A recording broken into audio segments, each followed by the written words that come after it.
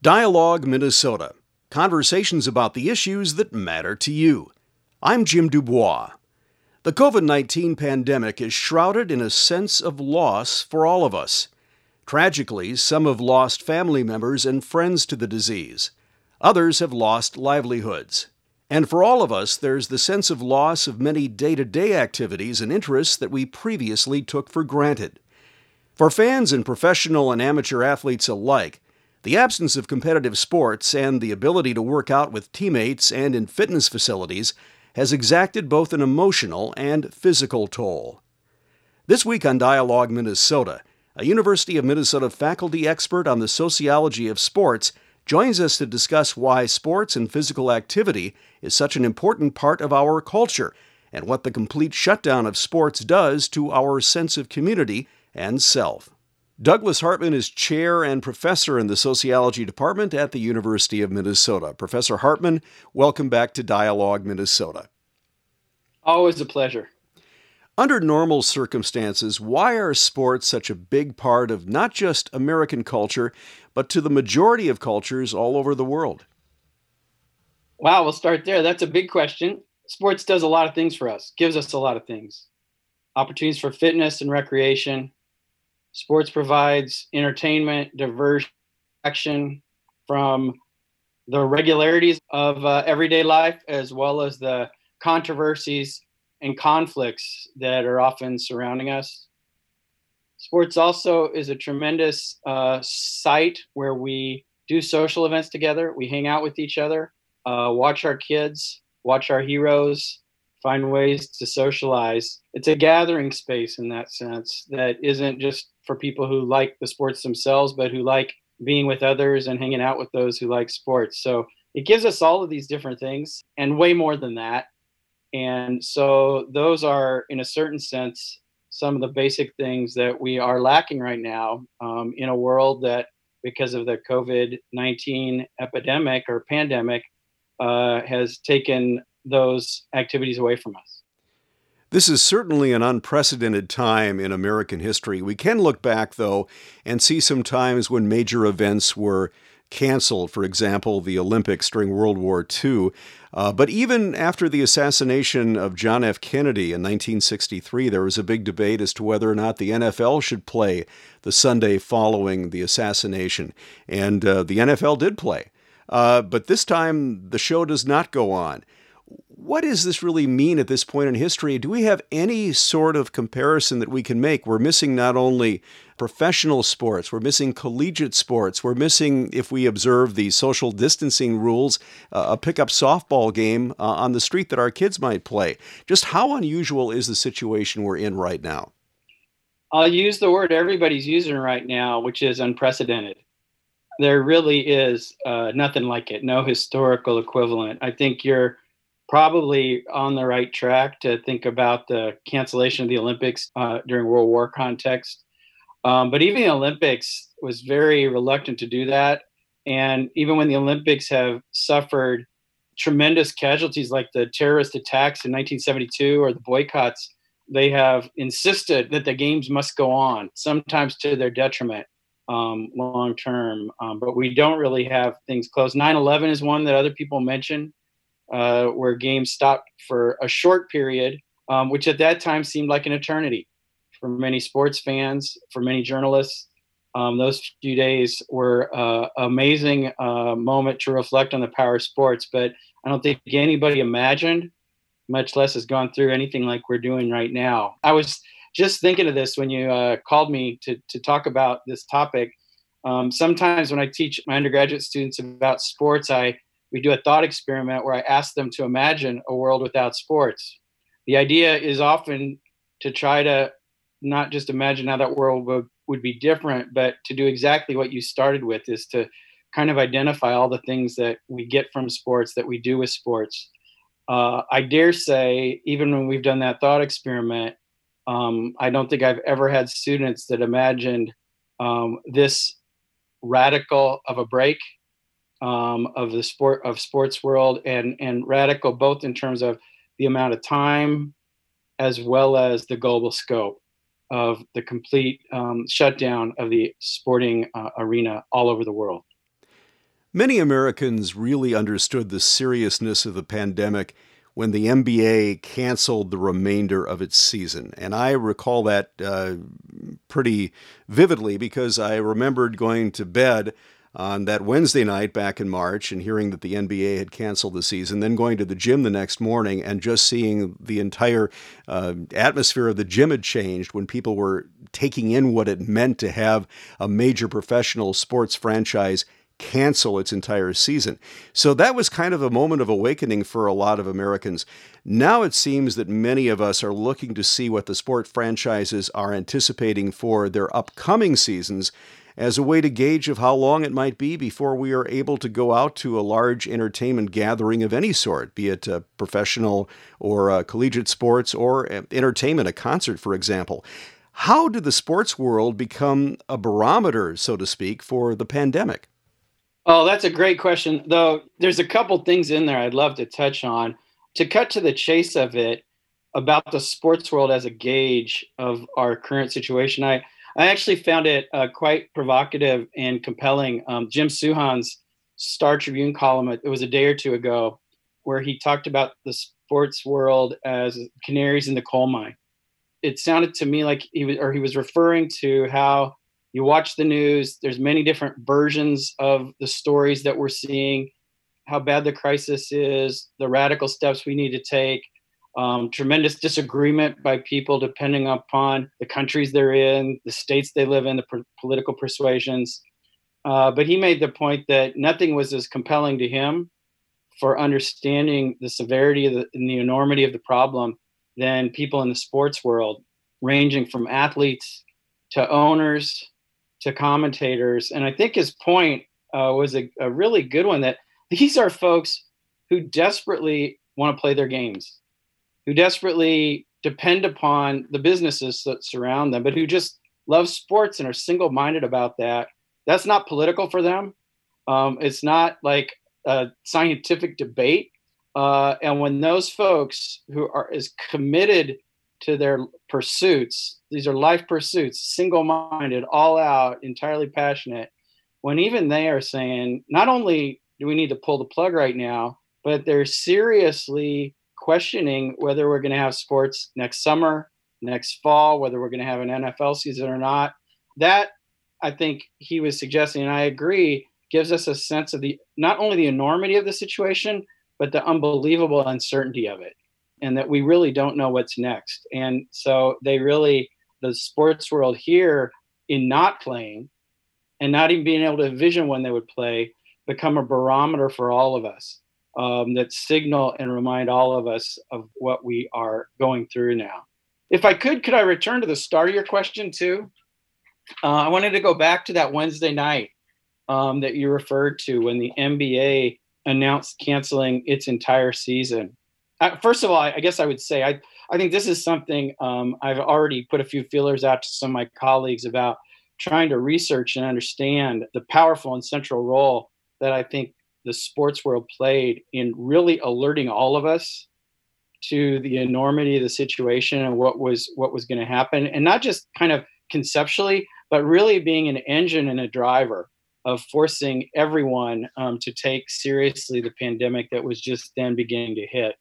I had a similar personal experience. We were scheduled to go down to Florida the next day to watch my daughter's college softball team in her final senior season play their final set of spring training games. We were kind of debating, well, should we get on the plane Thursday or not? We weren't sure. My wife went out that evening to shop for all the things we needed for the trip. I stayed at home, tried to finish up a little work before we left. But as usual, I had the TV on, flipping between news and sports as I wont to do. And it was amazing within an hour how the tone of the reporting, the tone of all the stations, and then my own feelings just began to kind of take a complete turn when you saw cutting away from a live game and NBA referees running off a court, players not knowing how to react, commentators in the studio trying to make sense of this. And then that makes it in to CNN and Fox and NBC, all the different news outlets, and how rapidly awareness and understanding started to shift. And I think that was another moment where sport, in this case, was not only kind of a barometer, but a driver of helping all of us understand the tremendous danger and risk that was coming. How do you think athletes will be affected with these cancellations? Will this break from games and events potentially ruin an athlete's career? Will some athletes miss their shot at the Olympics, for example, that they were supposed to have happen this summer? Absolutely. Sociologists, we're always attentive to inequalities and differences in society. And one of our starting presuppositions is that when bad things happen, they don't equally impact everybody. They hit people in really different ways. There's no doubt that there will be Olympic athletes who this is the year, the height of their training, and they won't get to compete. We're going to lose a whole number, senior years, whether it's in college or in high school, for baseball, softball, tennis. Those are gone. Those probably will never come back. Those are memories that won't happen, experiences that won't be accrued. There's just no doubt of that. I think it's really going to be open questions. I mean, when you think about like professional athletes in their careers, how this will impact them. For some, maybe taking a year off is the perfect thing. You need a surgery, you need to get better, and it couldn't have come at a better time. For others, it was as a peak was hitting, as a moment was just about to happen, as the playoff run was about to unfold, and that we'll never know or see the real outcomes of that. So that's kind of at a big picture. What I think is going to be really, it's a laboratory. Social scientists, like all scientists, do a lot of good work in terrible conditions and when bad things happen.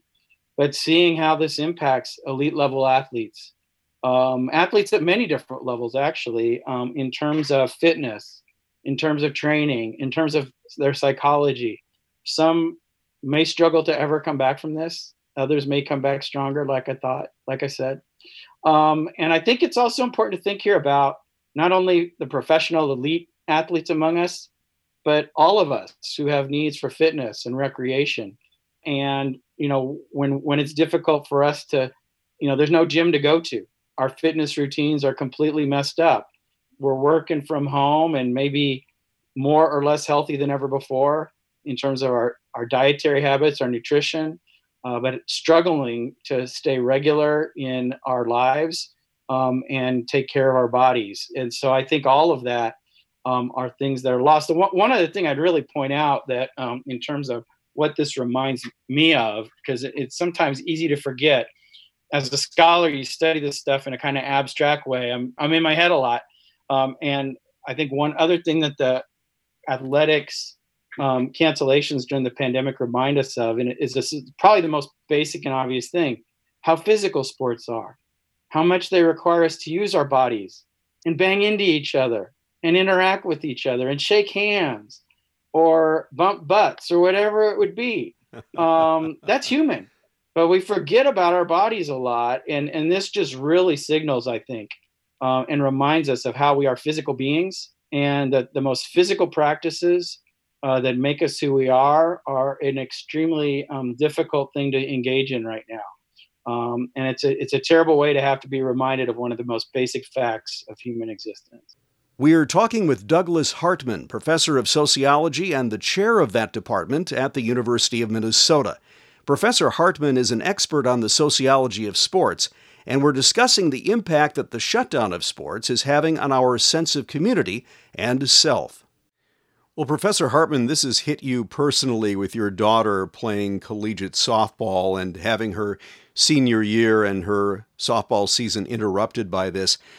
How has that impacted her? How is she dealing with the fact that she won't be there for the senior day game, for example? Yeah, I almost wish you hadn't asked me that. I could get emotional pretty quick. I remember it was just within about a 36 to 48 hour period. Her team was about ready to go to the airport. And I guess the MIAC, the conference, canceled the trip. They got off the bus. Then they were going to try to have a senior game the next day here in town against another local university. I think within an hour before that game, we were getting ready to go to that. We had our chairs out and everybody was going to social distance. So at least there was a senior game. As they were getting ready to go to the bus, that got canceled. They still didn't know whether the season was off. They were hoping they'd get to play a little bit later. And she came home that afternoon and checked her phone, and there was a text from her coach. It said, and it was to the whole team, and it said to them, cherish every opportunity you have to play this game. You'll never know when it's your last. Wow. And it was a tribute to the seniors. They got together, I think, for 1 half-hour, burrito eating session. It sounded more like a funeral than a celebration. And that's the last she's seen of her teammates. Wow. Well, you brought up, Professor Hartman, another point. We think often of the lost professional games, the lost collegiate games, the loss of the Olympics, adding more to the list now, the loss of Wimbledon, professional tennis, the loss of Grandma's Marathon here for amateur and professional athletes alike. What does it do to we talked about the collective psyche, the sense of community that's lost when sports go away, but you alluded to the point now that we can't go to a gym anymore as individuals. People who had their favorite Pilates session 3 times a week can't do that unless they can do it at home, and a lot of us lack certainly the equipment that a gym has. What does that do to us, not only in the short term, but the long term? I mean, for a lot of people, this is not only a passion, but they enjoy the endorphin rush. And this is gone now. And especially if the quarantine gets more severe, where, such as in Italy, when people were not even allowed to go out to exercise, in the most extreme case of locking people in. What does that do to us long term, individually and collectively?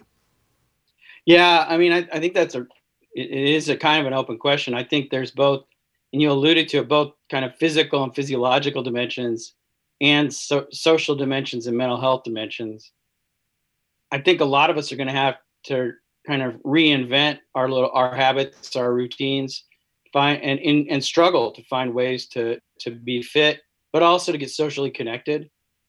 Sports kind of allowed to me, it allows a lot of social connections that it was easy to take for granted, seeing other parents at the fields or friends at the gym. We think we're going just for our own sanity and physical health, but there's a lot of other kind of unexpected interactions that happen there that will be missing. I mean, even right now, people I think are struggling even to know how to walk around the lake without bumping into each other, maintaining proper distance, saying hello, but not getting too close. Those are all really immediate things that we're struggling with, but I think you're right to be thinking about longer term implications, as it's not just a couple of weeks, but maybe a lot longer, that we have to grapple with our own space, our own habits, how we exercise, work out, maintain our sanity, how our kids do that. Little kids in particular, I see them, parents helping them try to run around the neighborhoods. And I think we've gotten so used to, with our children, especially more like middle school and high school, putting them in activities that are often sports or sports-like. And we're having to figure out as parents how to do that all over again ourselves. I don't have a great answer on that. I will say I've been interested kind of communicating with colleagues around the world, different ways that different countries are kind of allowing or encouraging or policing outdoor activities, recreational actions, like even here locally, are parks closed or open? Are the tennis courts being allowed, or is that something we're not supposed to do? Definitely basketball seems not quite right, but where the lines are. I read a thing from New Zealand, a colleague in New Zealand, how, tremendous outdoor spaces, lots of opportunities for hiking, but in New Zealand, a lot of restrictions because it's seen as inappropriate to be out using gasoline, forcing park rangers to have to work. So really different cultural standards about what kinds of activity and exercise are allowed. I have a friend in France Paris in particular, has really strict restrictions on being outside your house for only, I think, you have to stay within a kilometer and less than an hour a day. And you have to document that or you get ticketed. I had a friend who violated that and got a ticket from the French police. Really different than the US, where we have we're struggling with how to think about fitness and recreation, but different laws, different norms, different cultural standards and expectations. And then, as you alluded to, and each one of us has have to figure out where we're at as individuals with actually in very often not a lot of guidance except what we can't do. Again, getting back to the loss of the sense of community, if we're a fan of, say, professional sports, there tends to be a fairly large geographic component to that. You tend to have an allegiance to the team that is in your particular geographical area, although not always. We have favorite teams that might be somewhere across the country. Likewise, with collegiate sports, it's often our alma mater. That's our team that we root for. Let's talk about the loss of the sense of international community with the Olympics not happening this year. Obviously, the Olympics go back to ancient Greece, and we have seen the Olympics, as we mentioned earlier, being canceled before during times of war. But how important are the Olympics today to still create a sense of world community? And why are they still relevant, even though we're in a time where there's a lot of conflict throughout the world?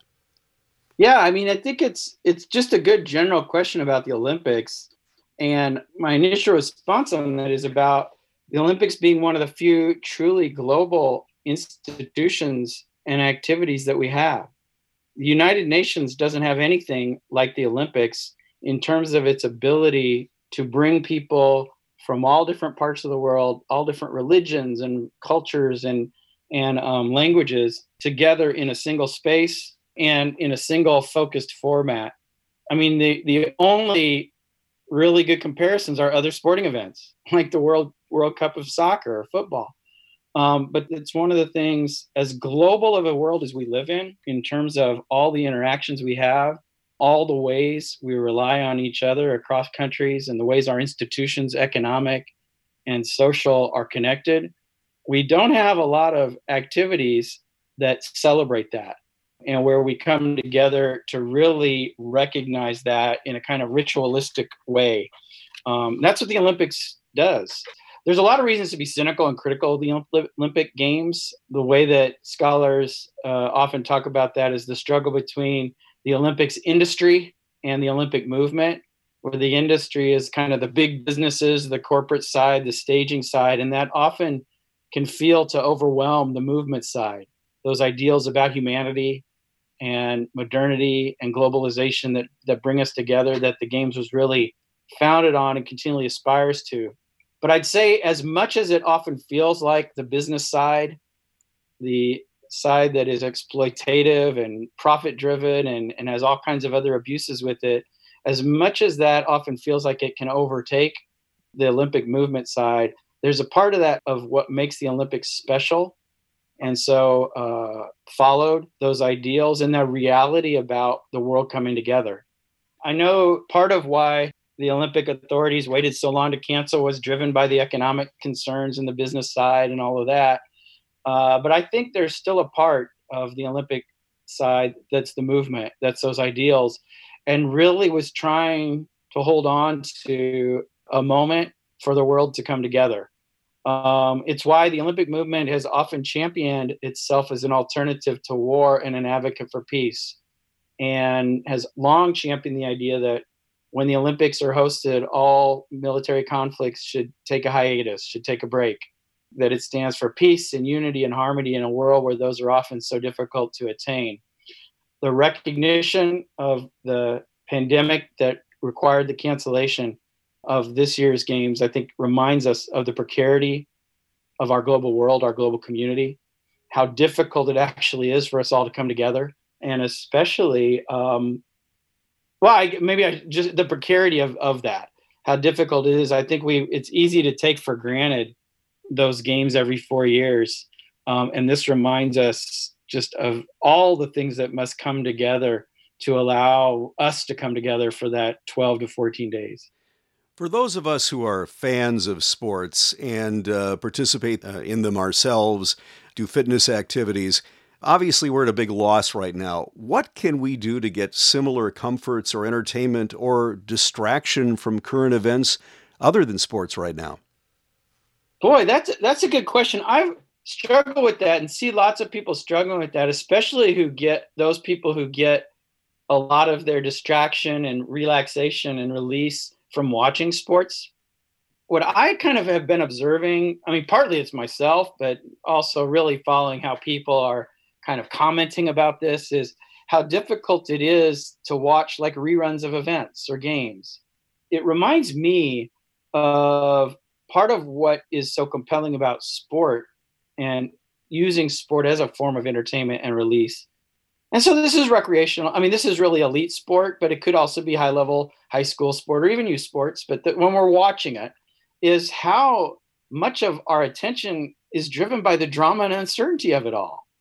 And like not knowing for sure what's going to happen, watching something unfold in real time, and how really unsatisfying it is to watch events, even when you don't know the outcome, that you know that it has already happened, that it's not live and spontaneous, and you're doing that with others. And I really don't feel like there's a good alternative to that right now. I'm kind of paying a lot of attention to how people are tweeting about this or blogging about it or bemoaning it.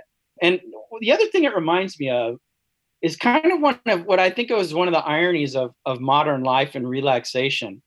I think we often think about relaxing and release as kind of doing nothing, sitting back and taking a break and letting the world calm down and all the action and the noise go away. But sports reminds us that in the modern world, an awful lot of what counts for our release and reaction, release and recreation and distraction, isn't actually as calm as that. We actually rely on very exciting, uncertain events to give us that break from the everyday routines of the world. There's a certain irony there, because sports is really then based on like excitement and drama and uncertainty. But so many of us, I think, ironically, draw upon that excitement and uncertainty, and we take kind of comfort and relaxation from that. And we're used to doing that. And we're missing that in these moments and in these weeks. And we're not sure where it's going to come from. And so that's why I think people are hoping for boring old baseball to be back again, because maybe that'll kind of fill that gap. You know, when I think about kind of the thought experiment of sports being off right now, it's one of the kind of ironic things that I've been reflecting on, just personally, or maybe it's as a scholar too, is the way that what sports does in terms of distracting us and giving us release is actually giving us new kinds of energy and excitement. And how do you get those in a world where you can't just see them in the live events or down at the neighborhood park watching a Little League game? How do you think the pandemic will change the business or culture of sports? Well, the business side isn't what I study. I can't help but imagine there's going to be pretty dramatic business implications in the sports world, as in business all over.